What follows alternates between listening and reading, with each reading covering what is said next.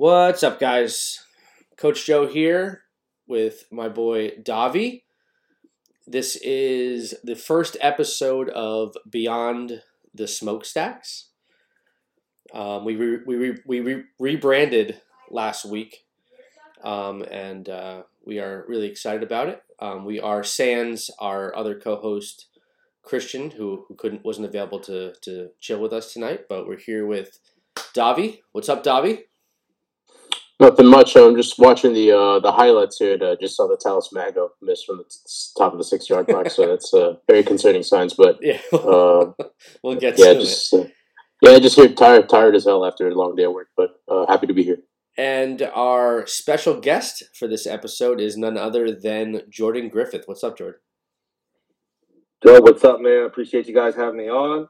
We've had some great NYCFC experiences together all around the country at this point. It's really great to have you on. I'm glad to see that you're out here putting all those crazy takes you got on Twitter into the atmosphere. Yeah, for sure. So for those of you guys who don't know, so me and Jordan go way back. I did a special guest spot on his former pod, NYCFC Nation. Jordan took me to the closed door scrimmage against the Long Island Rough Riders at Etihad Training Center, where that was the famous game where we where Daniel Bedoya was cooking, and then we signed him afterwards, and then didn't play him. But yeah, and then obviously Portland was a movie. It was awesome. But yeah, so Jordan. I think I'm pretty polarizing on Twitter, but Jordan's got that verified check mark, and he drops the heat. He doesn't tweet often, but when he does, it's super fucking important, right? Absolutely, man. You got to be out there. Like I said, NYCFC has always been for me like my team. I've grown up in sports. I played pretty much every single sport. I played through high school. I played college sports. I played all over, and I played every single sport and followed so many teams. I worked with some athletes. So I really have just kind of been all over sports. And when NYCFC came around, that was it for me. Like, I had never really had a team that I felt was mine. My family's from all over the place, all over the country. So I've had a lot of experiences. And New York City FC is always the first team and the only team that I really truly feel, belongs to me. I was in the first 75 season ticket holders. Now I know I'm in like the first 25, I think, or something along those lines. And or at least 25 remaining. And this has always been my team. I always show love, and I'm always excited to talk about the boys. I know, but you're like the NYCFC whisperer in terms of dropping some random hot news. He's like the Fabrizio Romano. Somebody said that on Twitter too, and I can't lie, it was hard for me to get my head through some of the doors after that one. But I honestly, I've been pretty blessed to have some great connections in all sports, and some of those have led to NYCFC. Obviously, I take real pride in trying to be right and trying to do the right things, and I'm pretty fortunate that I hit 2 or 3 really big ones so far. Now, I mean, for those of you guys who are listening, I mean, if you don't follow this man on Twitter, let's have him share out where he tweets out of. Yeah, pretty straightforward. @ Jordan Griffith. I've been had a few different names for a time, but it'll probably be that for the remainder of my time. And like I said, I'm always tweeting NYCFC. I'm tweeting other sports that I'm involved with. But anytime I got some big news, I'm always dropping it there. Yeah, absolutely. All right, so Jordan, new guest in the pod. Let's rapid fire some questions at you. Favorite player of all time NYCFC? I mean, this is the easiest question in the world. Everybody knows my answer, I think, based on it. I mean, it's Tati. It's Ben Tati. From day one, game one, he scores the first goal and everybody kind of goes down. But I've always just been such a big believer of, his fast twitch, his ability to move, his ability to finish. And I've been singing his praises for a long time. And people kind of gave me heat for a little bit for a period of time there. And then obviously it's worked out. And I think he is, at this point, maybe the most successful player in NYCFC history. I mean, it's kind of tough to measure that. It's not a real, stat or anything like that. Now, obviously, you've had Vila, you've had Naxi, but I think the story of Tati is one that any player at any level can really bond with. Yeah, his come up hit different. I mean, I know that I was up in the stands at Portland with the rest of the NYCFC fans, but I know that you had a particularly good vantage point of the culmination of his time at NYCFC. What was that like, being able to be where you were and see that goal go in? Yeah, I've been in a lot of sports. Like I said, I worked in sports television for almost a decade now. I've been at playoff games across the country in multiple sports. I've been to a Super Bowl, and that atmosphere, that experience. One, obviously, being in such a tight knit final. If you look at other sports, you always have these massive stadiums, and there's 100,000 people, and it's really, really kind of tough unless you have great access to be kind of close to the action. The ability to play in a soccer stadium, that close to the field for fans, I think in general was awesome. And then for me personally, it was such a special moment. I've been grinding, in sports journalism for a long time, and to kind of get that appreciated, to get that moment and really be able to appreciate, the finish, the goals, the comeback by Portland, the PKs, to be on the field. I believe I was actually the first non-team member to hold the trophy, which is really, really cool. Where person who either worked with the team or was a family member of the team. And it was just really, really a great day. It's honestly one of the best days of my life and one that I'll always, always remember. And, seeing our boy Tati go out and finish, watching Sean Johnson, stand on his head and make multiple saves, it really was a storybook ending. Collins, PK, it's like a movie, like you said, and it was just an awesome experience and one that I'll always be grateful for. Did you by any chance get any mementos from Portland? I have no further comments.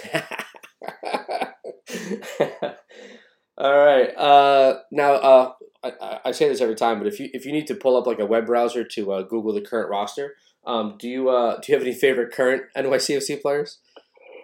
Yeah, I've always kind of enjoyed watching players grow during that, and this roster is obviously tremendously different than we've had over the last few years. The easy, obvious answer is Maxime Chanot.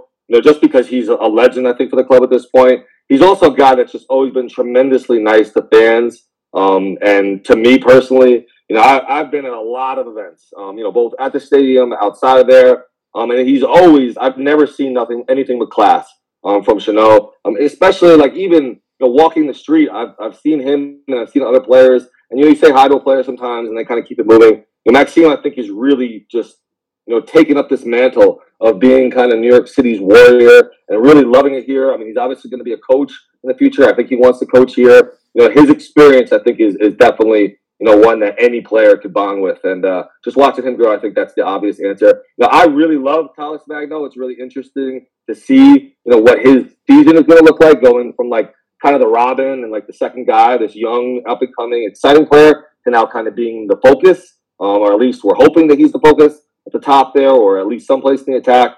But I've always really enjoyed, watching him play and just his freeness and his openness. But really, like I said, the rest of this roster, there are guys in new places all over. There are new players in a lot of places. I think this is going to be an interesting stretch and a defining stretch, for the front office to try and, put this together and kind of bounce back after losing, pretty much, 80-90% of your roster. Yeah, definitely going back to Maxime Chanot, he's definitely a player that has been around for the longest, and it's kind of when you think back to like the years that he's been here since the second season of our existence. The only kit that he hasn't worn was the black away from the 15 season. So he's part of the lifeblood of this club, and I think it's really a good sign to see that he's continuing, and that I think he has aspirations of transitioning into a coaching club administration role. Which is it's a good thing to see that. That's what club legends should do, is stick with the club. Like when you're a one club man, especially in the league, because especially in a league like MLS where players tend to bounce around a little bit. It's good to see him stick with us and really cement himself as a club legend. Last question, and this is on the heels of an official release. What is your favorite NYCFC kit of all time? Yeah, the black kit by far. I have a few versions of it. It was the first one that I was just like, I would wear that, even if I wasn't a fan of this team. I'm a soccer fan in general. I have a bunch of jerseys. But that black kit, I think, has always been legendary. And I'm really actually shocked that they haven't done like a throwback kind of day where they wore something like that, or re-release some of that shirt, because that's a shirt that I think that fans would jump all over if they could. It's definitely the black kit. Outside of that, I haven't been too impressed with some of the recent jerseys. I haven't got a chance to see the new jersey in person yet. But I love the concept of it. I didn't really like the pictures of the new jersey, especially the ones on the store site where it kind of looked just really bright. But I've seen it in person. You're wearing it right now, Joe. And it looks a lot better when you see it kind of flowing in its normal form. I completely agree with that statement. I know Joe texted it like the attachment. He sent it to the group chat with me and Christian in it, and I was just like waking up. I'm like, oh, what the fuck? This shit is ass. It was just me waking up, and then I woke up. I'm like, oh, you know what? This is phenomenal kit. And then seeing Joe wearing it, it just looks way better than in the pictures. I can't wait to get my hands on it. Yeah, I was definitely blessed to order it off of Adidas and then have it literally arrive the next day. They have a code on right now to get like 65% off, but I'm not sure if that applies to the jersey. So I might be jumping on Yeah, if that's true, send me that code right now. The code is SCORE. Shoot, I might do it in the middle of the podcast. Word, do it. Yeah. I wish we were live because then we can just get other people to go do it. But yeah, so I mean, let's roll right into the kit. So yesterday was the official kit launch at 10 a.m. Let's go with knee-jerk reactions of what you guys saw, because I mean, obviously I saw it weeks in advance. I had the stupid freaking NDA that made me not available to give too many details. And that was very sketchy the way they actually showed you, like when you described it to us, like the guy like took you guys like behind like a corner and made it look like a drug deal and everything. But that was very sketchy the way you described the way how you first saw it. But yeah, so I'm pleasantly surprised. I really love this kit. The subway tile is just so cool. I absolutely love the design of it. Obviously, we saw like last year with the Volt kit and in previous years that like the fans like who did the release like media stuff, like they got to like go upstairs into like a building or whatever and got to like wear it, take pictures in it, like see the kit like on a mannequin. Like they got to like actually, like, it was actually like a legit viewing. I went to do this like this city photo shoot, video shoot type thing. Oh yeah, you were in the video. You were kissing the ring. So we did the video. We marched around the block like with our flags, and we all had to wear Volt stuff. Couldn't wear anything Bronx Blue. And then after we you kissed your ring. Yeah, that was great. After we marched around and they took the videos and photos of us and stuff, they kind of just pulled the kit out of a backpack and just kind of showed it to us like right there on the street, like right in front of the city administration building. We didn't even go inside. I mean, that sounds pretty New York to me. I mean, I kind of like sketch, bro. The underground, the underground kind of approach to that. I mean, the club is kind of secretly. They kind of know what they're doing with that kind of stuff. They want the anticipation to build. Obviously, the jersey was going to drop, but I kind of do like that little bit of an underground, drop of some of those type of things as well. You're obviously one of the fortunate ones to see it. But can you just tell us in person, things that you think stand out that didn't stand out when you saw pictures of it? Well, I mean, obviously, I got to see and hold the jersey when I went to that event. But I mean, like the things that stand out to me is that the star is like a legit, like it's like the legit star now. It's not like the little just piece of like fabric or whatever that cloth that they just ironed on there during our Bronx Blue championship season last year. Like this is a legit star that has like really good texture to it. It's a legit star over our badge now, which I really like. The collar. The orange piping of the collar is elastic, so it kind of it's stretchable and it kind of really fits nice and snug, not too snug around your neck. Just the fit of the jersey, it's true to size, but also it's lighter than the Bronx Blue kit. The Bronx Blue kit I felt was like a little bit heavier, and it feels reminiscent to kind of the way it feel when I'd wear the Racing Stripe kit. Similar cut, similar texture to the fabric. Feels a lot like the Racing Stripe kit. Doesn't feel like the stupid Gotham kit. Doesn't feel like the Bronx Blue. It feels very similar to the Racing Stripe. And actually, I guess maybe a little bit similar to the Volt kit. I mean, it's a nice fitting jersey. It's a little bit longer in the back than it is in the front. It kind of it's almost cut like a goalkeeper kit. You know how the goalkeeper kits are a little bit longer in the back than they are in the front. But there's no like slit in the side or anything. But it's a really nice kit. I've been saying to everybody. I mean, I know you guys are looking at me because I'm backing up right now. But like this is the first time that they've taken a risk. Adidas, I mean, a risk on a NYCFC home kit. Everything else has been very generic and kind of plain, and there's been no risk taken. It's just blue. Other than the Racing Stripe, that was like the only. And that's not even a risk. It's just a fucking vertical stripe with two different. It was blue and orange. It was just a vertical. It's a Racing Stripe. It's just up until yesterday, that was like the only like kind of design like on the home jersey at all. Everything else is just plain blue. The opening season was just the Man City light blue. And then, what was the next home kit after that? It was like the other blue one with slightly, the orange. It was like slightly darker, with like the orange cuffs. Yeah, I hated that one. And then it was the racing stripe, and then the Bronx blue, and then this. So like it's like this is by far head and shoulders above every other home kit that we've had. It feels authentically New York with the logo of the subway. I feel like I'm like. And no one's telling me to do it, but I'm just like I'm defending this jersey like on Twitter, like people are trying to rate like I don't want to get too off topic here, but do you guys like the Seattle Sounders kit? Fuck no, that shit is ugly. Like I'm getting in fights. Bruce Lee one? What? The Bruce Lee kit? Yeah, the Bruce Lee one. Oh my god, I think that's one of the best kits I've ever seen. I would pop that in a heartbeat. It's actually an embarrassment because Joe pointed it out. When you're wearing like I saw the your rivals like. Yeah. You have your rivals' fucking sponsorship on the front of your own shirt. They're wearing RSL colors with Providence written across their chest. Like, yeah, I mean, I get that in terms of you're a fan of the team and you know the background of that. I just think the design and the look of it. I mean, I would kill. It's red. To have, something like that. Yeah, I mean, I get it. Like I said, I'm not a fan of them, so I don't care. I'm saying like I would wear that jersey regardless of the team. Like would you wear an NYCFC kit if it was red if it had any red in it like Red Bulls, or if it had any gold in it like Philadelphia Union? I would wear a gold kit in a heartbeat. Maybe not an all gold kit because that's not something I would wear. But I mean, the colors of that don't matter. The only one is the Red Bulls one because there is the New York is blue, New York is red thing. So I wouldn't wear something like that. Other than that, like I said, I mean. I'm a big fan of like trying to take risks and having like something that's a little bit different outside the box, and I think that is a really clever kit that I would wear in a heartbeat. All right, and then the other one that I think is the ugliest thing I've ever seen is the Colorado kit. The Colorado kit looks like something that belongs in the Museum of Modern Art. Like it's just a bunch of different colored shapes on the jersey. Yeah, I saw it, but off the top of my head, it's not really standing out. Today, the Chicago Fire came out with a kit that pretty much like almost looks kind of like the exact same crap as Colorado with just like random different shapes, red and blue, like blue and red, like the Chicago blue and Chicago red, like just up and down the sides. Like it's just like. And people are saying like, "Oh my god!" I'm like, this shit is ugly. Like it's fucking ugly.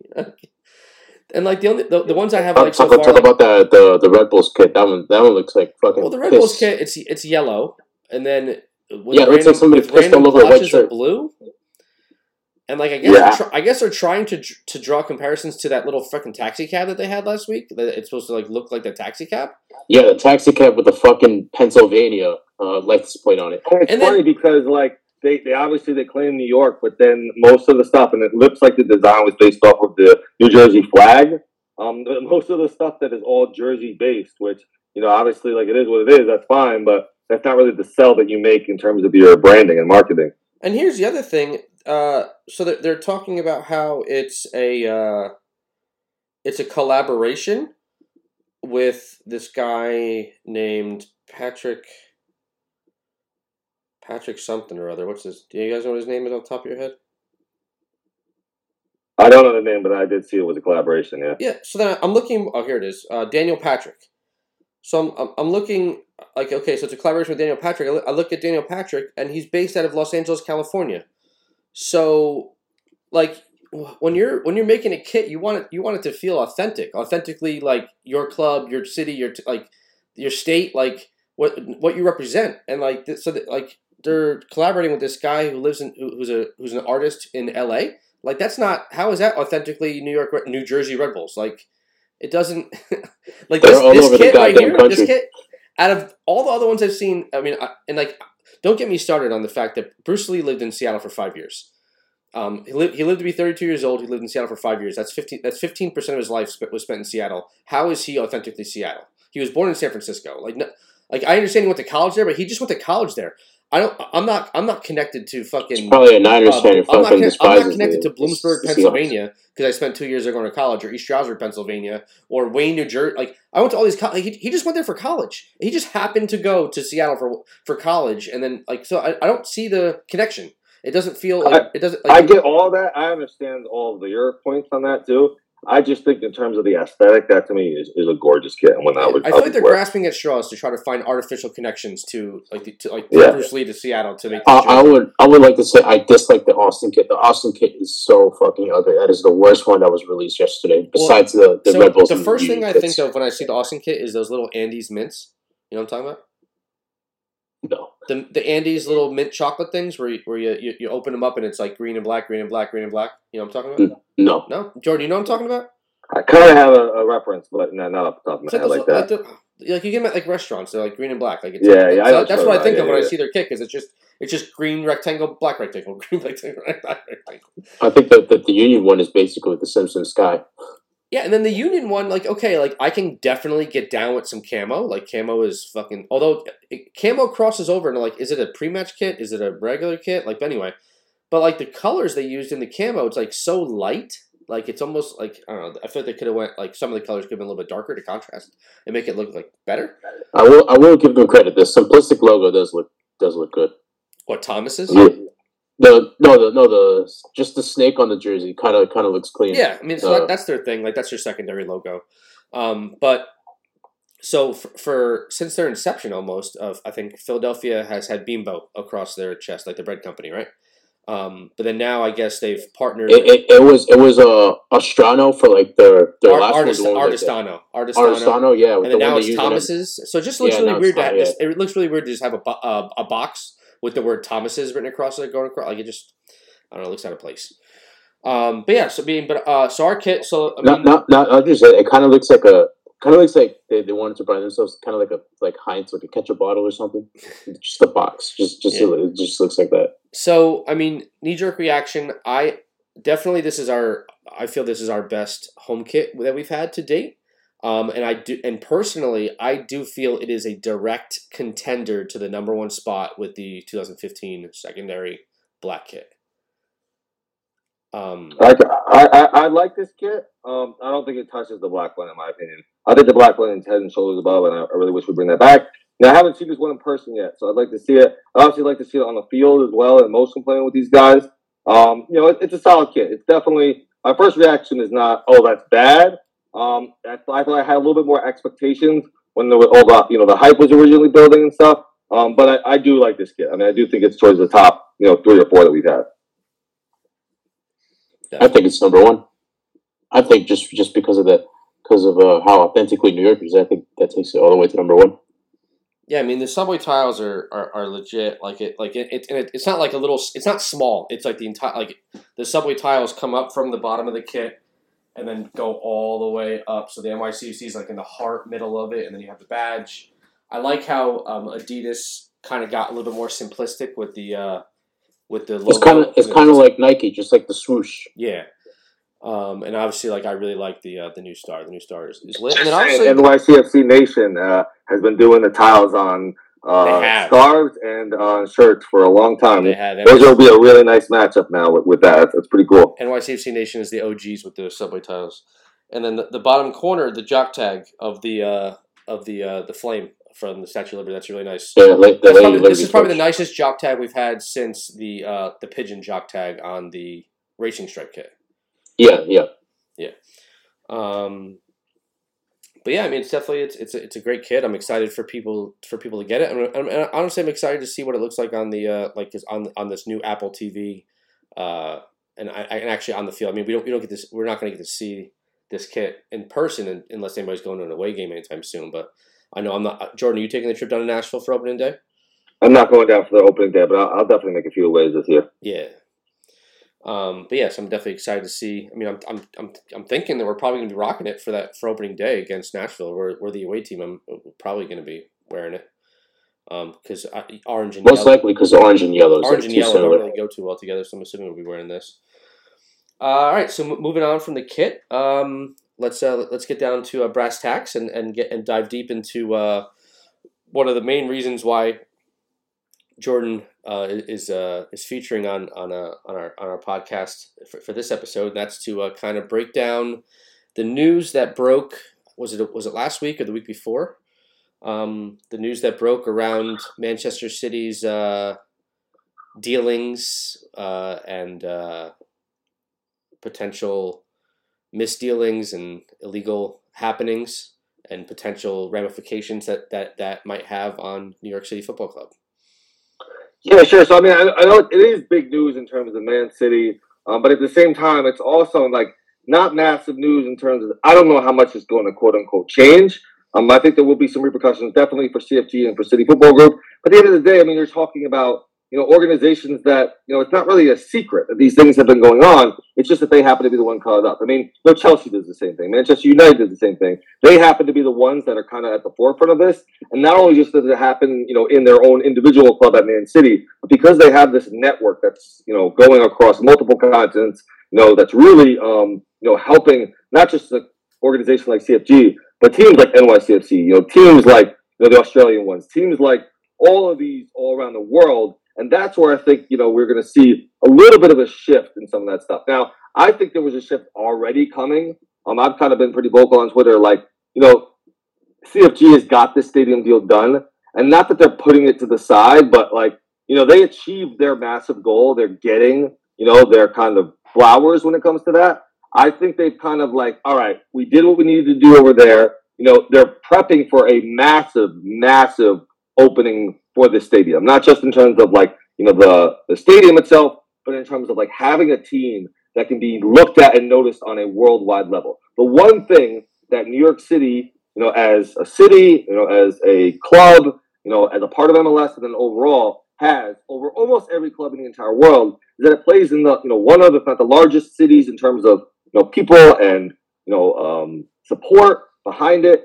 They have so much potential being in a place like New York that they really are ready to go. But at the same time, while these are multi-billion-dollar organizations, I do think that they've kind of not put it on the back burner, but they definitely see like, okay, we got it done. Let's make a massive major push for the stadium deal. However, what this is going to do is it's going to really open up the inner workings of like how CFG and how NYCFC work in terms of finances, in terms of pipelines. I think you're going to see a lot of reveals of like how we get a player like Tati, how you get a Herrera or an Angelino here originally, how players like David Villa and players like Frank Lampard, especially Villa, signed before NYCFC even had a badge.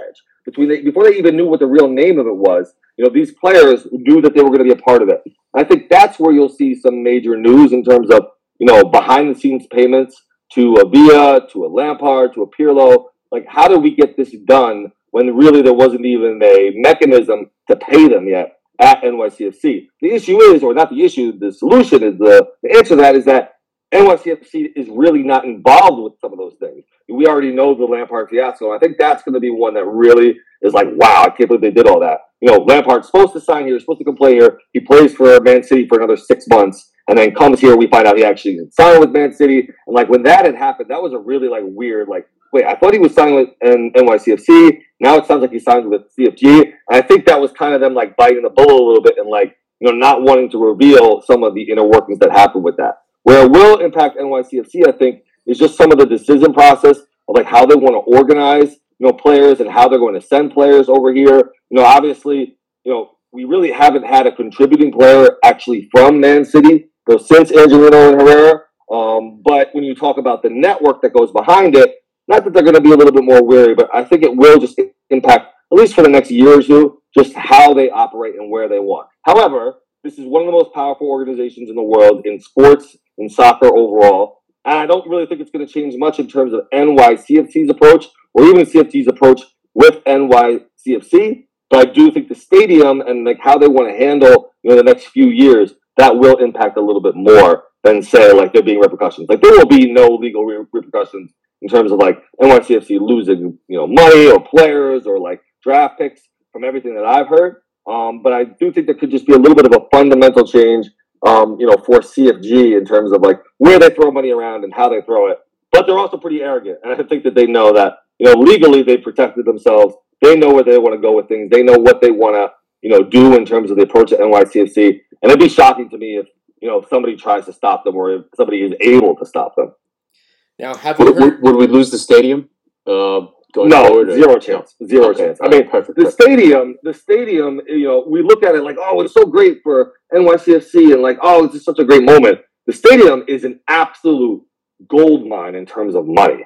And like, while yes, CFG wants to support its soccer clubs, they're going to have the only soccer stadium in the city limits. They're going to have the only outdoor stadium of that side in the city limits. They're going to be able to sell, concerts. They're going to be able to sell, just extra tickets for games. You'll be able to watch World Cup events there in the future. Like, this is the money maker. World Cup qualifiers. All of those things. And, we've seen the timeline of like what's going to happen in the next however many months in terms of like when they expect the stadium to open. Shout out to the outfield. They do such a great job. Shout out to Soup for like really getting behind the scenes into the nooks and crannies of how that kind of stuff works. Chris Campbell.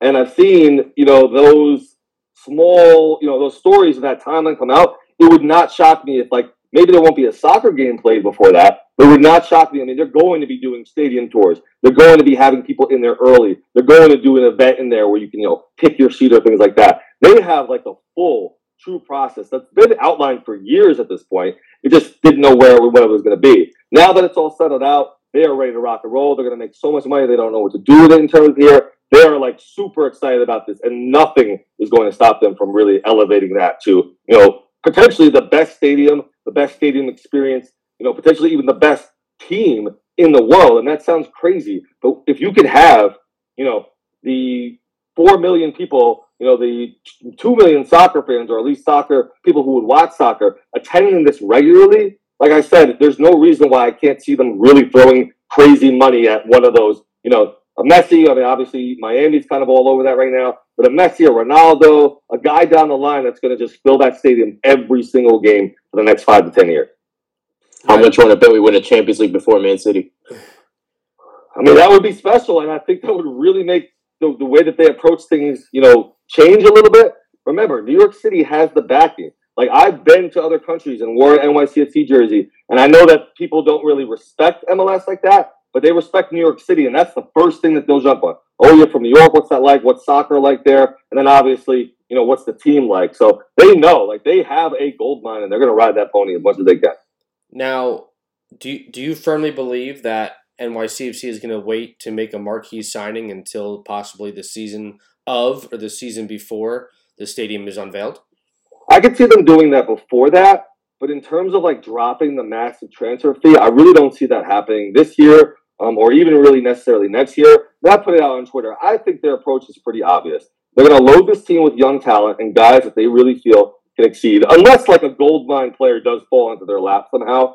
Things obviously change, and everybody thinks about soccer and scouting and like why players are signed. But agents and connections, those type of things are real. So unless a player really just truly falls into their lap, I think they're going to try and find out like who's the young core that we can really pull together. That's going to be the transition group. And then I think that 2025, 2026, they're going to build momentum. They're going to be firing on all cylinders. We'll see some massive names being signed, and we'll see them go after some really like young players that could be the potential stars for the future. Obviously the World Cup is like a massive, massive part of this. They recognize that the World Cup could be the opportunity to really explode MLS, and MLS knows that as well, but to really explode just the concept and the respect for soccer in the United States. I mean, you see what Messi just did in this last World Cup. If he can come here and be doing that in front of fans, across the entire country, from multiple cities, and then go into a World Cup final and put a performance like that, Mbappe, all these guys, like, they could really, really change, they believe,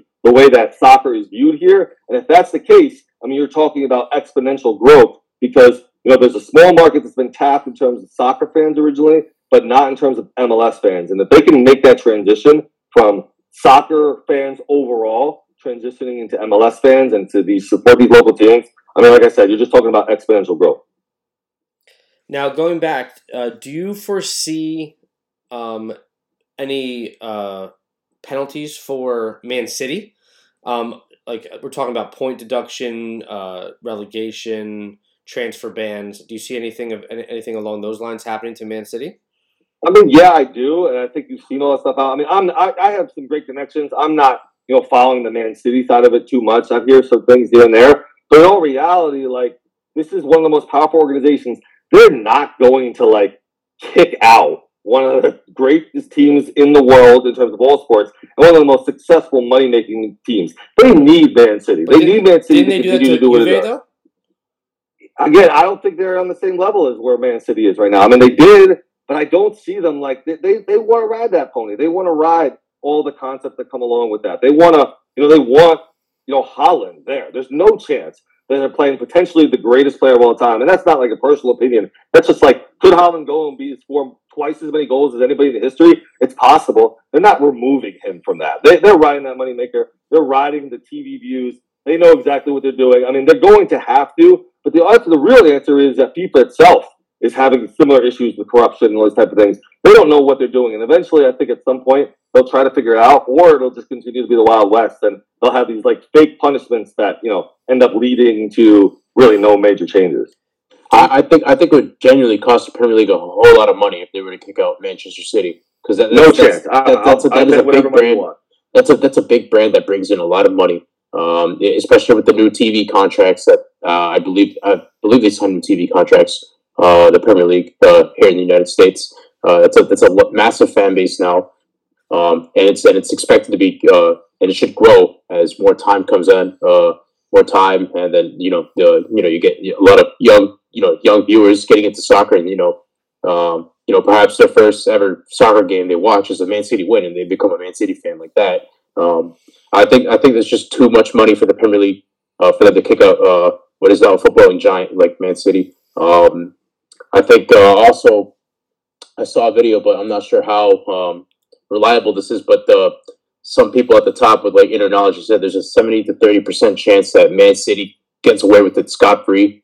But I'm not sure how reliable that is. I'm actually writing about this as a project for one of my college classes. It's like an audio project, so I'm actually covering the Man City stuff. But hopefully they nothing too major happens. But I would possibly think worst case scenario they probably end up like Juventus in the Serie A, with the 15-point deduction. That's probably it, or if not, probably like something like Derby County where they start off with like negative points, and every win they get chips away from those negative points, and then eventually to get to like a positive pointage. I know Wayne Rooney, before he came over to MLS to coach DC United, he was over there at Derby. He damn near kept them up as well. So it'll be very interesting to see. I mean, Pep is like foaming at the mouth. You can imagine like how thrilled and how like screw you to the world it would be if they get like a massive point deduction and then still go out and win. You know what I mean? Like they're thriving on this. They're almost not laughing at it, but they are kind of in some ways. Like they're not worried at all. There's not going to be something of that major level, I don't think. Not also that, they also hired the same lawyer that defended him against UEFA a few years ago, and they ended up winning that case. I think it was the same lawyer that did the Brexit case as well. So they know what they're getting with that lawyer. Also, the big win yesterday with them beating Arsenal away. Now that title race is wide open. Yeah, I mean, I'm just thinking about like we haven't, like Jordan touched on it earlier. We haven't seen any transfers or loans coming from Man City to help out New York City. So I was just thinking along the lines of if something were to happen to Man City, like a major point deduction or, God forbid, a relegation down to the championship, could there potentially be some players being sent to NYCFC to get some game time while they are working on getting promoted or working their way up the table? Do you guys, Jordan, do you see anything like that happening? Maybe some, because we haven't seen a loan from Man City since 17 or 18. Yeah, I mean, it's a pipe dream. I think Man City has clearly and obviously kind of shifted how they want to approach those type of things. I don't really see that happening. It could, but I think, and it's unfortunate because, you kind of think of it like, it's almost like a minor league or it's always like a farm system. But I mean, that is kind of what it is, and there's nothing wrong with that. There's like, if you're going to get a Tati, if you're going to get these awesome players, watch them develop and then move on, right? That's like a great thing for the league. It's a great thing for the team. It's just the issue is that people they don't want to feel like that. And, I understand that sentiment. But again, it's like this team won a championship by living through that kind of approach. So like, embrace it a little bit. And again, once the stadium comes, I think you see the shift and the approach that goes, tremendously different. And they damn near came back to back. They were 2 wins away from getting back to back championships as well. Mm-hmm. All right. I mean, is there anything else that we need to touch on in terms of the Man City news and its potential happenings with New York City Football Club? I don't think so. Like I said, I don't think it's a bad thing in terms of Man City's relationship with New York City. They're just kind of firing on all cylinders, and you've seen what this organization CFG can do when they're ready to throw money around and go. I think that possibly a potential punishment if they were to be found guilty. I think possibly even a transfer ban or two. But I ultimately see Man City getting away with it scot free, or kind of getting a slap on the wrist, or just having no punishment at all. I think. I just think that we'll be all right. I don't think no harsh punishments will come our way. So as long as the stadium's not affected in any way, I think we'll be happy. I mean, if anything, I'd say almost zero chance that the stadium is affected. I just see this giving fans of opposing teams in MLS more reason to just talk shit and say that we're Man City light and CFG this, CFG that, blah blah blah, oil money, yada yada yada. They're jealous because they don't have the oil money. That's why. All right. So moving on, NYCFC had the first game of its preseason tournament, not preseason in general, just the Coachella Valley Invitational against St. Louis City, newcomer to MLS, still forming the roster and trying to gel. And we came out with a 3-3 draw in the Coachella against St. Louis City. I hate calling them St. Louis City. I feel like there's too many cities in MLS, especially because with their logo, it's St. Louis is and it doesn't even roll off the tongue like a New York City. Huge. It doesn't even roll off the tongue like a New York City, because saying New York City, that's like a natural. They're like St. Louis City, you're kind of forcing it there. Yeah, I'm just for the entirety of their time in MLS, I'm just gonna call them STL or St. Louis. They're not city. They're not city. They don't deserve that shit. We're the only city. We're the real city. Yeah. So pretty much how the game went.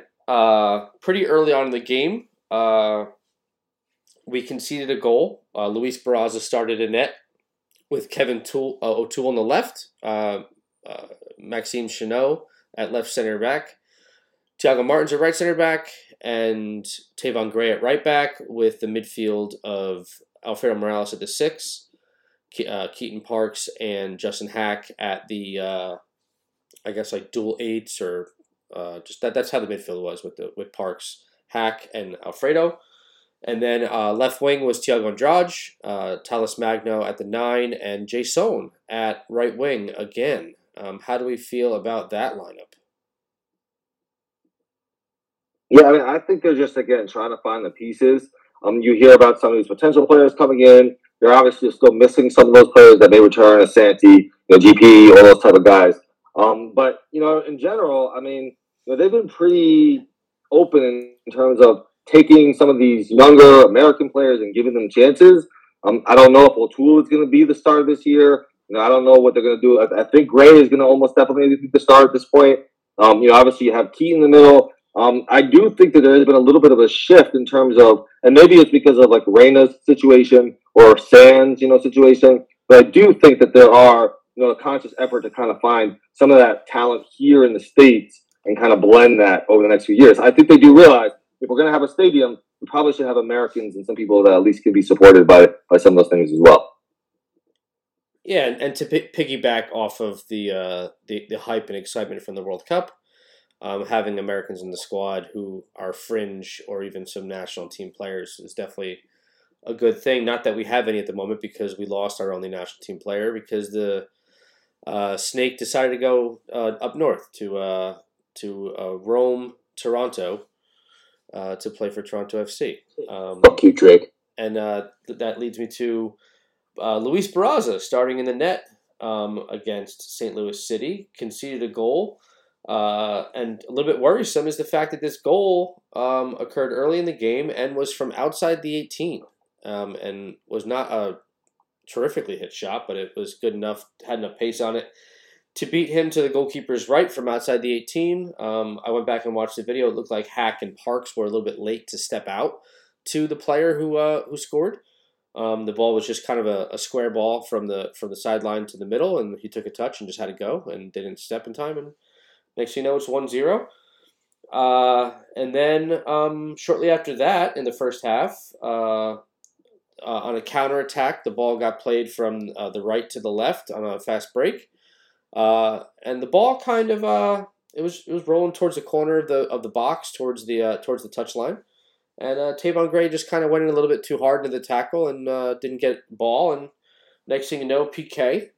And Jordan, I don't know if you saw the last preseason game where Matt Freese came up huge at the end of a match against the Galaxy to make a PK save, but Barraza was not up to it. Not guess because goalkeeping is not about guessing when you're going up against PK. There's a lot that goes into the approach of the kick and the way the hips are positioned at the moment of the kick, and he just went the wrong way.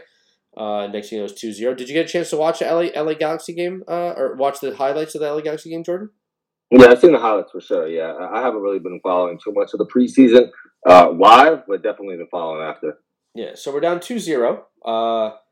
And things are not looking good against it. And by the way, so this is against a St. Louis team that had gotten beaten 4-1 by the Galaxy last week.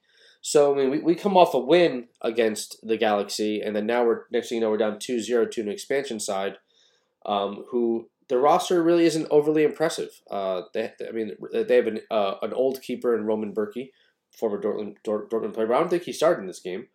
And then just like a bunch of like fringe Americans like Nicholas Gioacchini and Indiana Vasilev and Tim Parker is over there, former Red Bull player. I mean, they really don't have a super impressive roster. We're down 2-0 before we find a way to get one back. Where Jason taking a free kick from like. I want to say it was from like 40-something, 30-ish yards away. On the right-hand side, Jason serving the ball in to a cluster. Actually, no, that was this. Yeah. Okay, yeah. So Jason served it into a cluster. Chanot finds a way to get his head on it now from Chanot's position to the back post. Parks keeps it alive. I don't know. Like I watched the thing in replay. I don't know how he managed to keep this alive and in bounds. Keeps it alive, squares the ball right to the middle of the keeper was diving when Parks kept it alive. He dove into his own net, and then Parks squares it across to the middle of the net, and then Thiago Martins just happens to be standing there unmarked with no one near him, and he just taps it into the net.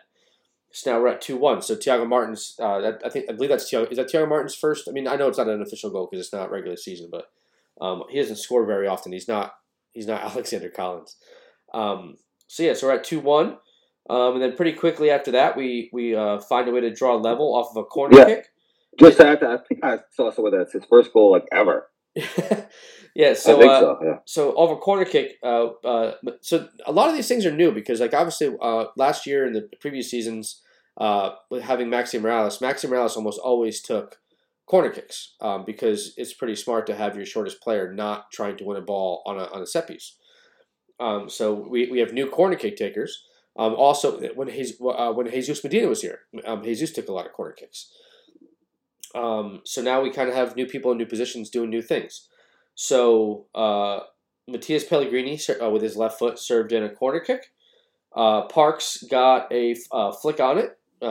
Big Bird got his head on it.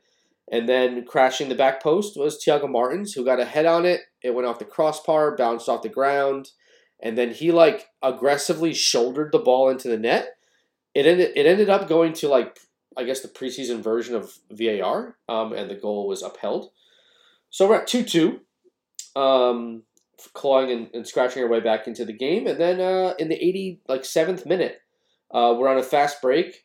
Talis Magno plays the ball to Thiago Andrade down the left wing. He squares the ball to Matthias Pellegrini, who at the time was playing the 10. He was playing a central position. Pellegrini slots it over to Gabi on the right wing.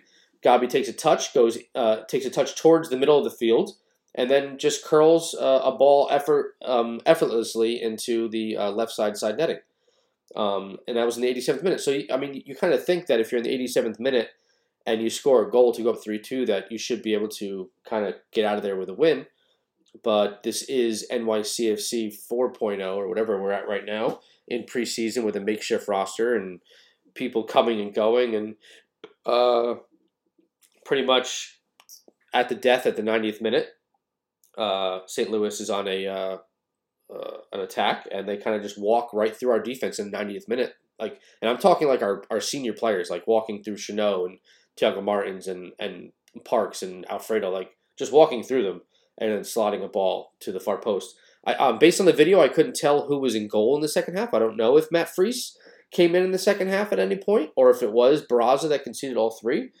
But I mean, to me, it definitely is a little bit worrying that we are conceding goals at the clip that we are, because I mean we're not scoring a lot of goals from the run of play at the moment. We can't, and once that set piece well runs dry, that you kind of have to score goals from the run of play. I know that we in the past few years we jokingly had that the chant behind the net where Jordan sits. We never score on a corner score because we used to not score on corner kicks like at all. But I mean, it's just like you want to build confidence going into Nashville day one, and we've won a couple preseason games. Now this is like our second draw, and this is a draw that feels like a loss because if you score a goal in the 87th minute, you should be able to get out of there with a dub and just get out of there with a win and just shut it down. And I can understand if we have like the NYCFC 2 guys out there, but this was the first teamers out there, and they just walked right through us and got the equalizer like that, and that's kind of a little bit worrying. How do you guys feel? I mean, I know that some people are firmly in the camp that preseason results don't matter, but I'm firmly in the camp that losing and winning are contagious, and that if you draw and lose too much, it becomes part of your mindset, and it becomes a bad way of it becomes harder to dig yourself out of that hole. How do you guys feel about the result and the way the team played? Yeah, I think there's some truth to what you said. I mean, at the end of the day, you do have first team players out there. Freese not being in goal, especially early, I think is a major impact. He's going to be the clear guy, I think, at this point. But something tells me that we hear all these rumors of other guys coming, that they're kind of waiting on something. Whether it's one of these signings that come through or someone else, that they just don't have the pieces. The other part of it is, I mean, I said it a few times, but there's also not some hero coming. And, this is a group that I said I think is going to grow. They're going to give Cushing. Remember, Cushing is kind of a developing coach. He's obviously been around the team. I don't think he managed some of the issues that they had last year well. But what I think he can do is help other people grow. And I think they're really going to make an effort to give these young guys a chance and roll with it. You're 2 years removed from a championship. You have a stadium coming in 2, 3, 4 years, right? I mean, deal with it is a little bit of that. This is not necessarily going to be the power team, but I do think that they do have potential to go and make a playoff run, especially the way, that MLS playoffs work. I know it might be a little bit different this year. We haven't found all that out. But, I don't think that this is, not to say that you're not going to win a championship, but this is going to be a growth year for some players and, especially some of those younger players. However, seeing these guys come back, they're in the kind of their prime, or at least what they believe is going to be, close to their prime of the years. There's no reason this group can't grow. So it's a preseason game. Obviously, you don't necessarily know what's going on, when you're watching highlights and stuff. I'm not too worried about it. I would really like to see, what that team looks like, this weekend going into the last regular season game. That's going to be the game I think that really establishes, and you can start to worry if that doesn't go well.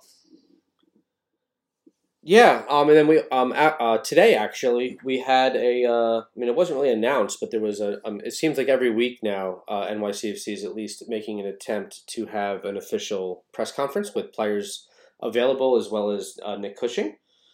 And one of the things that Nick Cushing touched on in the press conference was that he's definitely leaning on the quote unquote senior leadership of certain players, and the players that he named in particular were.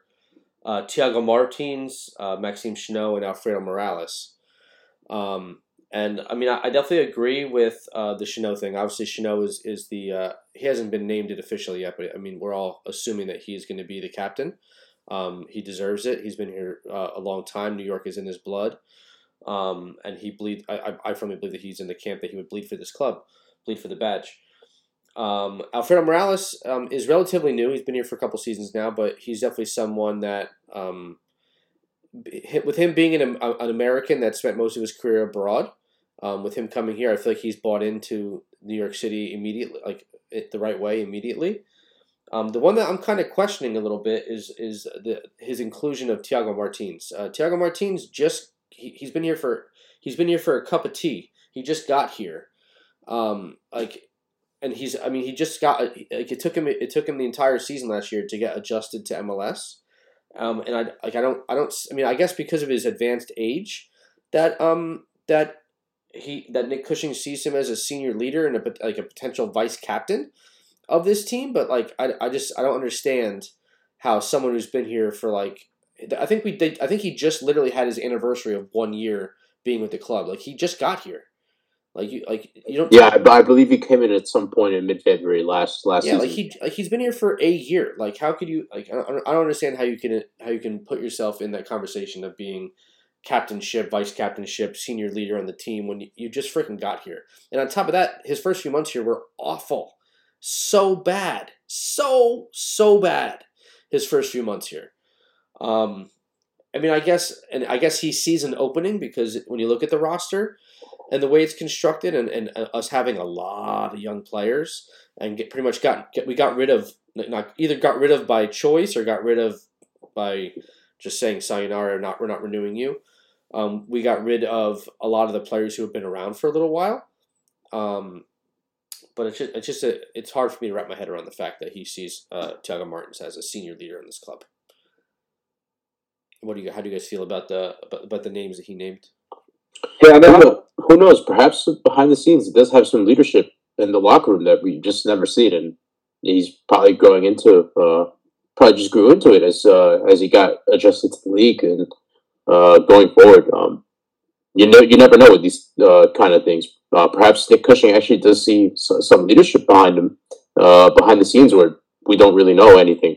But yeah, that is extraordinary that he's considered a vice captain with just one season being in MLS.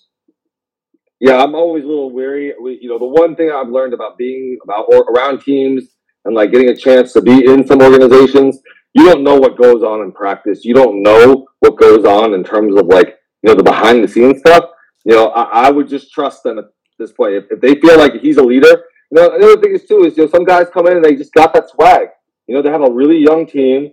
I think Parks is a guy that would have been a captain if he didn't have this health issue going on and stuff too. So you really are looking for leadership, and if the guy comes in and proves that he has that swag and can lead, then absolutely, why not? I always kind of reserve judgments until you actually get to see the stuff on the field before trying to judge decisions, especially in the preseason. Yeah, and another player that was welcomed back this week after last week we were playing a game of Where in the World is Gabriel Pereira, because he was in Brazil and then he was in Texas and then and then he finally made it to Palm Springs in time for this match, and then I think he only got a 15-20 minute cameo at the end, but all I gotta say is let my man cook. He comes on for 10-15 minutes and he scores a pretty high-class quality goal. And I do believe that if I had to pick a player who is most poised to have a breakout season, I would wholeheartedly choose Gabriel Pereira over Talles Magno. What do you guys think about that?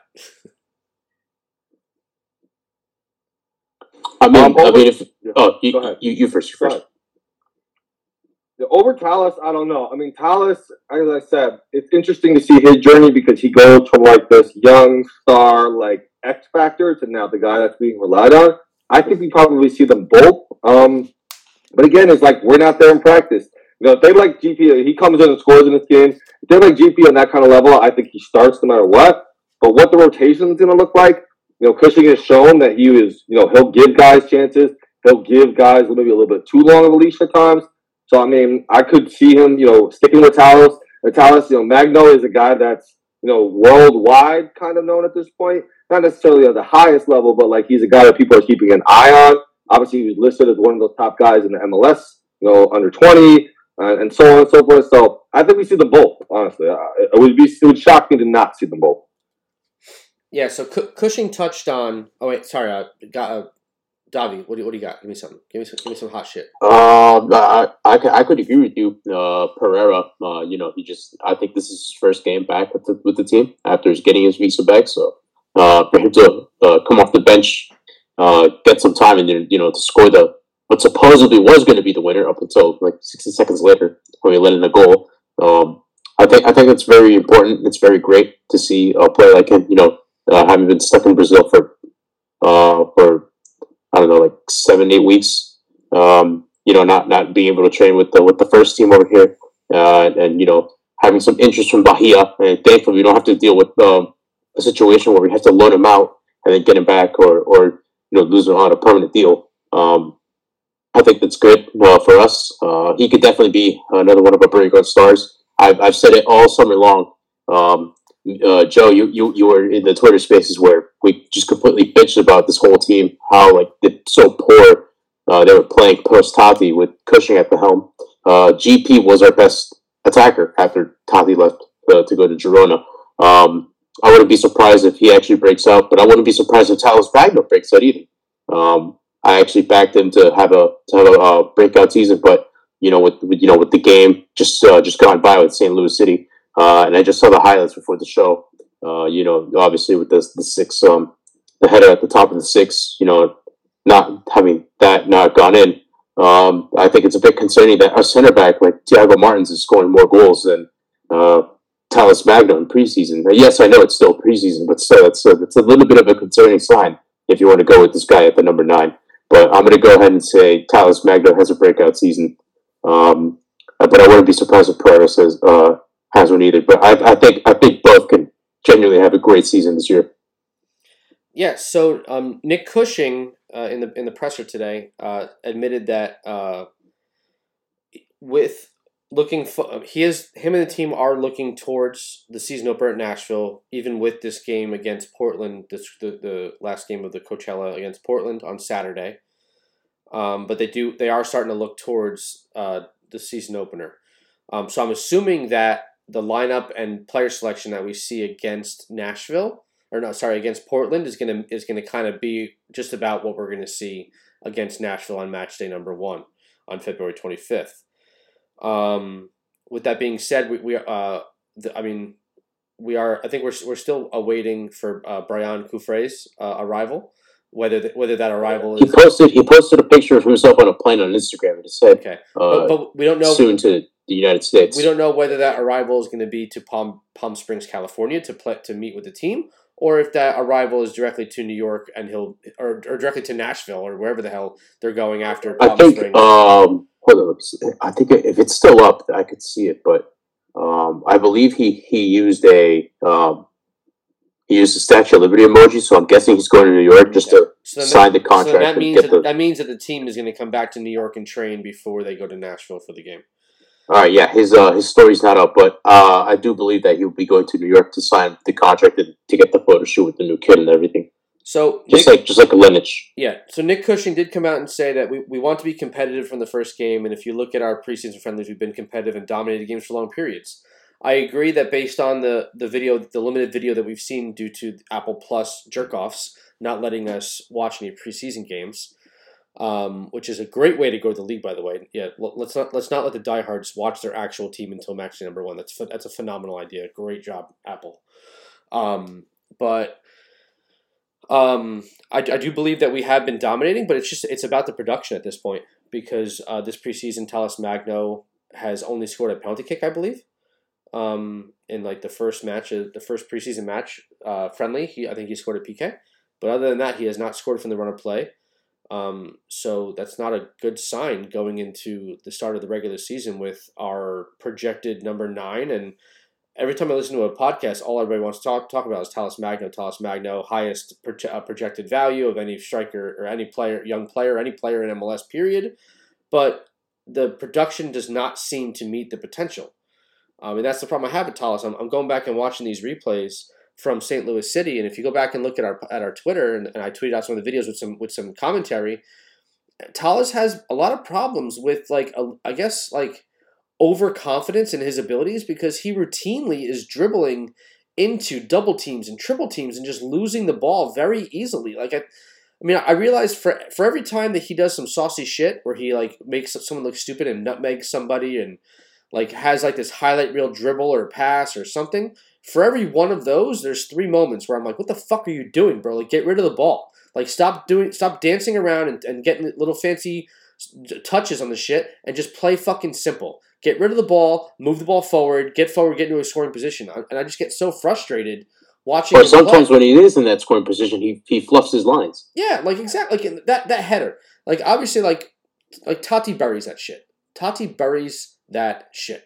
He's lethal in the air. That's a fucking goal. That's going in top corner. Does Tati bury that year 1 or year 2? Did you watch the replay? He's at the top of the 6-yard box with no pressure on him.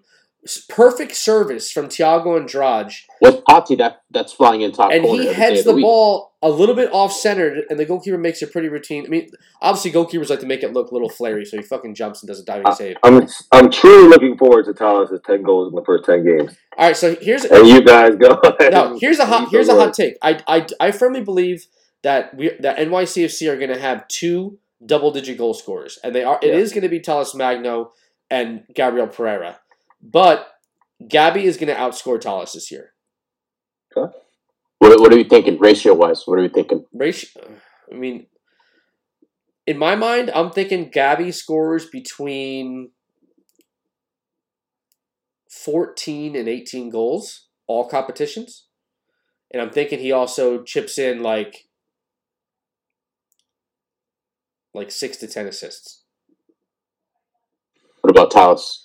Tallis, I'm going on the lower end of goals. I think he's going to score 10 to 13, and I don't see Tallis just doesn't pass the ball. He fucking dribbles and I can see him scoring 10 to 13 goals and having 3 to 5 assists.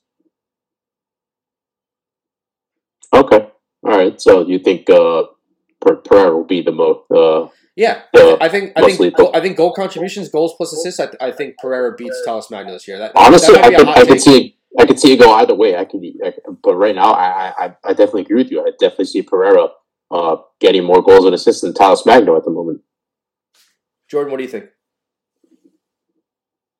Yeah, I don't know who's going to get more. I think they're going to both very well, be featured. I'm not sure who's going to get more. I really haven't seen enough of GP to say what he's going to be. Again, the thing to me is that Cushing has showed that he's pretty loyal to guys. So I think it wouldn't surprise me if we continue to roll with Tallis. But at the end of the day, I just agree with you. I think we're going to have 2 double-digit goal scorers, and I think we're going to that's going to be the feature. It's going to be get the ball to these 2 studs up top and let them work. So here's a message from Nick Cushing directly. My message to the fans. We want your support. We want to be a team that excites the fans this year. We want to play football. And then now let's parlay that into incoming players. It was rumored last week that Santiago Rodriguez is returning to New York City on a long-term deal purchase from Montevideo City Torque. There's also been some social media rumors about the reasons behind him returning to New York City because if you guys remember on Instagram, he shared out his farewell in New York. My time in MLS has come to an end. Blah blah blah. It made it look like he was gone. Like he was gone. And I think he thought he was gone. Kind of pulls a Tom Brady out of his ass. Yeah, obviously when he only left for a little while. But he was already kind of throwing shade at MLS, saying in the United States, it's hard to watch get MLS games on TV. It's hard for my family back in Uruguay to watch my games in the States. And I've been seeing some rumors floating around on social media that one of the main reasons why he decided to rejoin and sign a long-term contract with New York City is because of this Apple Plus deal, with Apple Plus being widely available all over the world. So he can get more looks from Europe, because I guess he's thinking that some more European clubs will have easier access to watch MLS. but also because his family back home is going to be more easily able to view his games. What do you guys think about? I mean, do you think this is going through? I mean, we haven't heard any official announcement yet. Everything's been kind of radio silent, other than C whatever Merlot on Twitter pretty much tweeting out saying that it was a done deal and he's come back and he just has to come and do his medical with the club. Jordan, have you heard anything about? I haven't heard anything specifically about him. You know, I try to stay away from the kind of rumors and the who's coming things, except for very rare scenarios, one of them being pretty recently. It would not shock me. A lot of the times these rumors come from agents or from people that are involved with these people. It would not shock me if this is a little bit of a ploy to kind of be like, if you don't sign him, if you don't give him his money, he's leaving and coming back. I haven't heard anything. When the team makes the announcement, I'll believe it then. Obviously, like you said, Merlot seems is very on point. So it's probably happening. I just, I would reserve in that sense to wait until I see it actually happen. Yeah, and then Santi coming back, that definitely, if it is true and it is confirmed, that definitely changes the complexion of New York City Football Club's season. He's a season changer because obviously at the moment with Maxey gone, we don't have a 10. Not that a 10 is needed in modern football. You can get away without playing with a 10. But in the way New York City Football Club has played the basketball season, that's basically our identity for the past few years. Yeah, so Maxi Morales has been the maestro and the string puller in the midfield for the past couple of years. So we all kind of saw when Santi came in, it looked like he was kind of the heir to the position.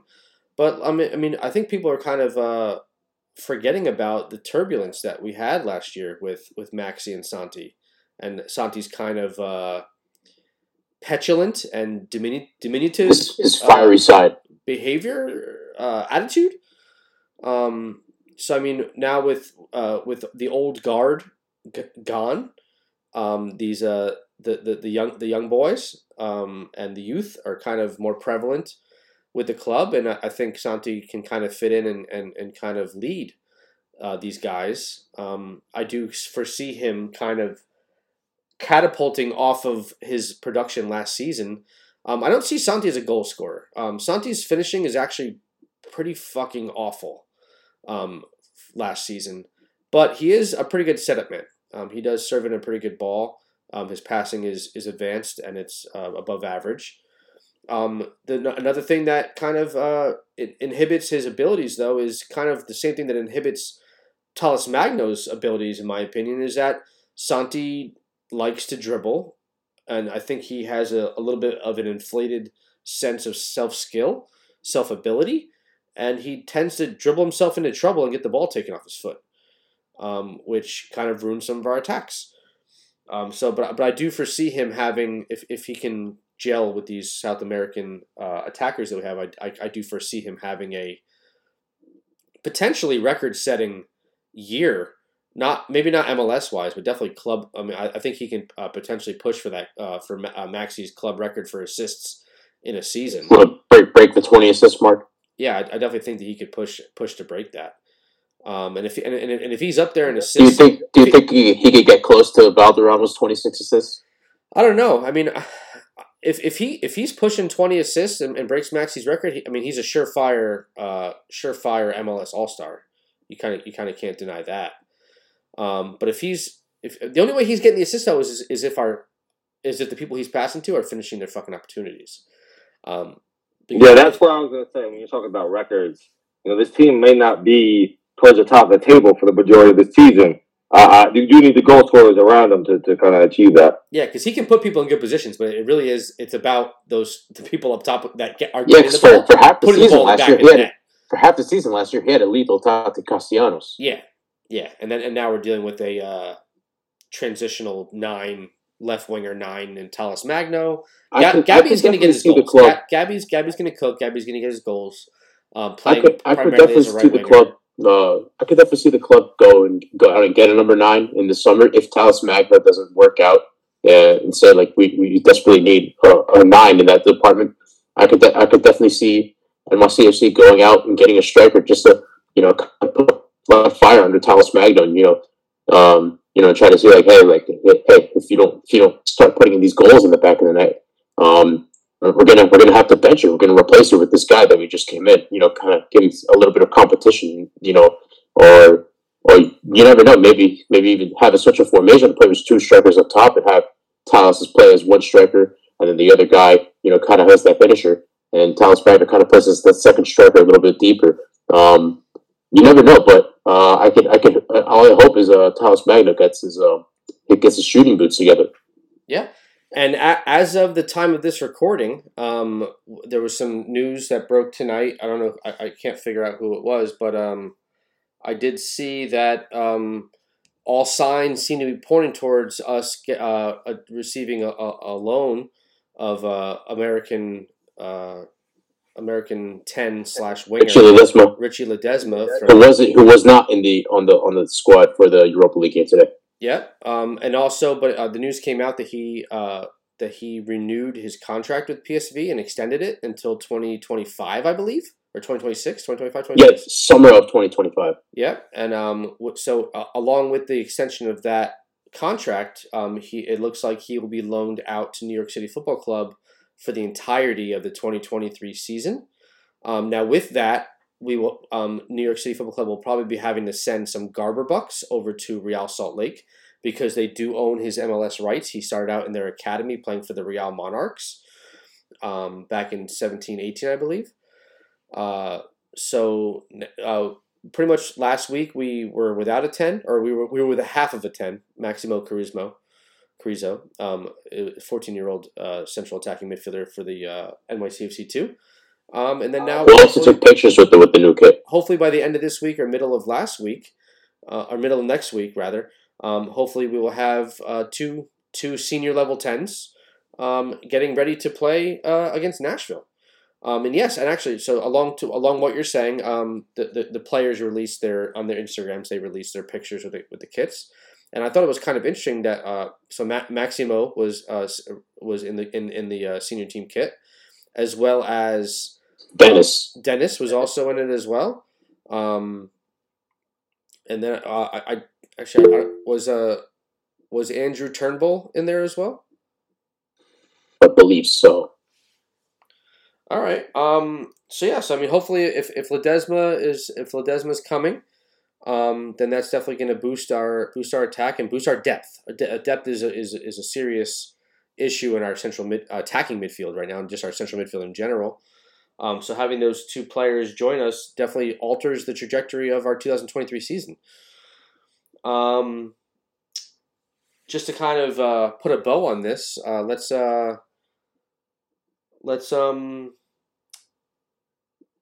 talk a little just briefly about what goalkeeper we envision being between the sticks on February 25th against Nashville. It's got to be Priest, right? I mean, he is obviously an MLS caliber goalkeeper. He has a big save in the preseason, but this is a guy that's kind of stopped NYCFC in the past from achieving their goals. So I think that was a big part of the reason why they ended up, taking him.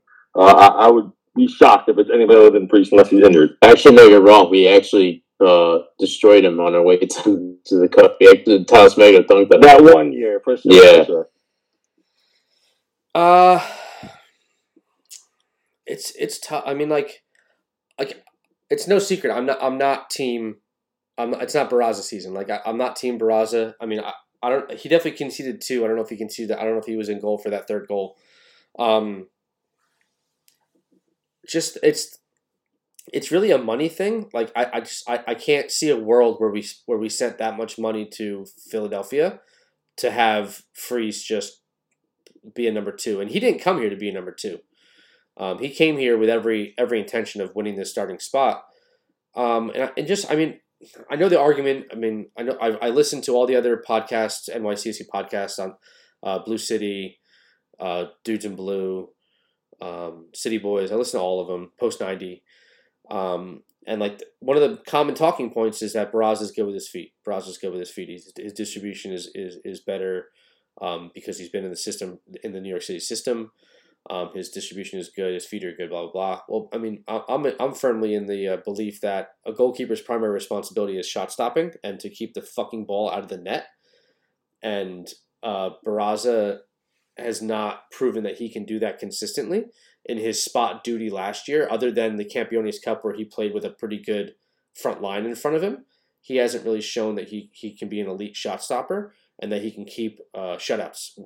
And especially with now the new look defense that we have, with no true left-footed left center back, because if Tony Alfaro is starting, then we're up Schitt's Creek. And then just based on these preseason games, I don't think we've kept a clean. Have we kept a clean sheet in preseason yet? Maybe one. Maybe have we kept one clean sheet? Can't recall. I mean, and then the one goal that we conceded against the Galaxy was Chanot's fuck up. But, that purely falls to Chanot. But I mean, based on the comments from Nick Cushing, he said that it's going to be a competition that he hasn't made up his mind yet on who's starting in Jordan said it. Nick Cushing just does like to show faith to his guys and like kind of shows loyalty to his guys. So I have a feeling that Barraza will definitely be the starter in Game 1 against Nashville. But I do think that that'll change over the course of the season. If Barraza doesn't start like performing or if he doesn't solidify his place, he slips up here and there, you could potentially see Freeze in goal. I mean, to be honest, to me, like I could see either one, but at the start I was definitely saying Barraza, but now I've seen a couple of the highlights in the past couple of games, and I'm starting to or maybe we should choose Freeze to be the number one keeper over Barraza. Davi, how many games, how many MLS games do you see Matt Freese starting for NYCFC this season? 2023. MLS only, not all competitions, just MLS. I could definitely see definitely get more than 10. I can tell you that for sure. I'm gonna go ahead and say 25. I'm gonna go ahead and start 25 out of the 34. Jordan, same question to you. Yeah, 32, unless, maybe a small bang up here or there, or there's a rough week where he needs to. But I think Priest, if he's not starting Game 1, then he is by Game 2. Maybe just because he's new, but I think he's by far the better goalkeeper. I can definitely see Freeze be on the bench for the first 2 games, and then the home opener, he'd probably get the start. I could definitely see that happening. But for sure, I think Barraza for sure will be number one come match 1. But after that, I think it's a toss-up, but I think Freeze will end up winning the number 1 job in the end. All right. So I'm going to go in a little bit different of a route here. I'm going to say that Freeze starts 20 games in MLS play. And my rationale behind that is I think that Barraza might get the start in the first couple weeks of the season. And then I think if he doesn't do well, we see Freese take over. But I think that with it being his first year in the system and first year as a potential starting goalkeeper in MLS, same thing with Barraza. I think that maybe defensively we might have some ebbs and flows. I think there might be some games where we concede a lot. And I think I have a feeling that Cushing is not going to commit to anybody, and he's kind of just going to rock back and forth with some people. And if they get hot, he's going to stay with them. And then if they kind of start conceding, I think he's going to switch it up.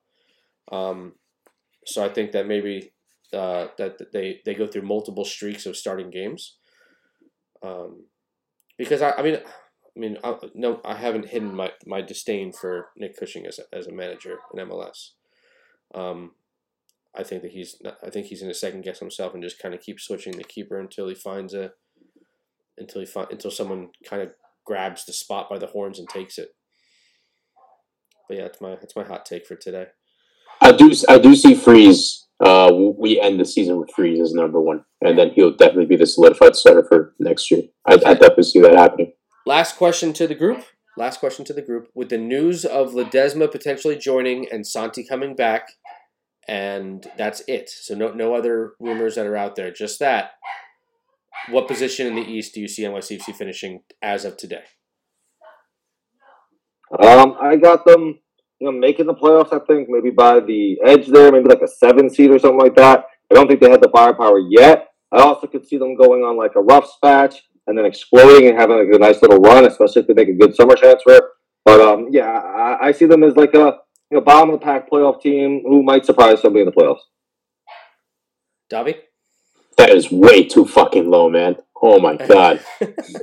Top 4 easily. Top 4, either second or third, maybe fourth, if we do have a little bit of a patch, but definitely not first. I think we'll finish from 1 to 4. All right, and I think I kind of go back and forth in this all the time, but I think right now I see us finishing 6th in the East. Oh, what the fuck? These are way too fucking low, guys. Come on now. Our attack is not proven. Talis Magno is not scoring right now. Who's our best player? Huh? It's Gabriel Who's our Pereira. best player? Gabby. Pereira. I mean, based off of today, yeah. I mean, I haven't really seen enough of him to say that, but okay, that's fine. I just don't think we have a true identity of like who's a leader, who's our player. It might take some time for us to figure it out. Obviously Cushing, taking over now and like running for the entire season. I think that's a new interesting tactic. Like I said, I just think they'll have some great runs, but in terms of like competing, throughout the year, I don't see that happening. However, like you said, if we get a new player or things change, then I certainly could see a big explosion. All right, and I'm going to sneak one more question in, just one more. All right, we're going to wrap it up. I promise you guys we're going to wrap it up. How many MLS starts do you envision Mitja Elenic having? That's a good one. I mean, I'm gonna overall in life, like, or this season. In this season, MLS only. I think he takes over mid-season, so I'm gonna say like 15. I'll go a bit higher. I'll say 18. I'm gonna go even higher. I'm gonna say 22. I don't see Tavon Gray as the right back that we need. We've gotten way too accustomed to having Anton Tinnerholm bombing down the right side, providing assists, providing attacking play, overlapping runs. And I think that between Tavon Gray and Mitja Elenic, I think that Elenic provides more along the lines of what an Anton Tinnerholm was providing for us. He's attacking minded. He can get forward. He can serve in a good ball. We saw him serving a good ball against the LA Galaxy. And pretty much we've seen that Tavon struggles when it comes to getting forward and serving in good balls. He has the defense part locked down, even though he gave up so he gave up a PK today defensively, which is not a good sign. But he has the defensive side of his game locked down. Looked a bit of a soft penalty kick, in my opinion. I mean, he went into the tackle way too hard, and it was in a position on the field where he didn't need to make the tackle in that moment. It was not dangerous. He could have just contained. He didn't have to make that tackle. Anyway, so I see Mitja taking over. I see Gray starting the season out, and then maybe at some point I think I see them maybe doing like a 45-45 split, or maybe not even a 45, probably like a 65-25 split. But I see Elenic taking over the starting spot, and then maybe NYCFC transfers over to a 3 in the back, and then Tavon becomes that third center back. But I do see Elenic. Now that I just said, I didn't say what position starting at, but because Elenic could also get some time at like as a true right winger, and turn into shadows of a former defend from the front Rodney Wallace. I mean, and also and then also on the left side, like a la Ronald Matarrita, who got some starts at left winger, and with Ben Sweat behind him. So I mean, that's not to say that. It's your favorite player right there. It hurt my soul that I even had to say his name. But yeah, I can see maybe Mitja getting some time at right winger, and then maybe putting Gabby back on his true left side because he is left-footed, and I want to see him serving a left-footed ball from the left side. I hate the fact that NYCFC deploys inverted wingers. It frustrates the fuck out of me. But yeah. So that about wraps up episode 6 of Beyond the Smokestacks. Thank you, Jordan, for agreeing to come on the pod. Thank you for having me. As I said, I love your energy on Twitter. You are one of the big stirrers I know, and I love to hear you out here trying to chase some of that stuff on the pod, man. Good stuff. Yeah, I mean, I love starting the pot, and this is definitely an easier way for me to get my voice and my opinions out there than sitting there with my fucking fingers tweeting on my phone. So I mean, it's definitely a better channel to get my opinions and thoughts out. And it's definitely more stable than Twitter Space. They can just like drop it in a second. Yeah, Twitter Spaces are a little bit unpredictable, but this is more planned and intentional. But I appreciate you guys for sure, man. I'll be back on in the future. Let's talk mid-season and keep it rolling. Word. Yeah, for sure, man. Keep in touch, man. All right. This is the end of episode 6, and as always, New York is blue.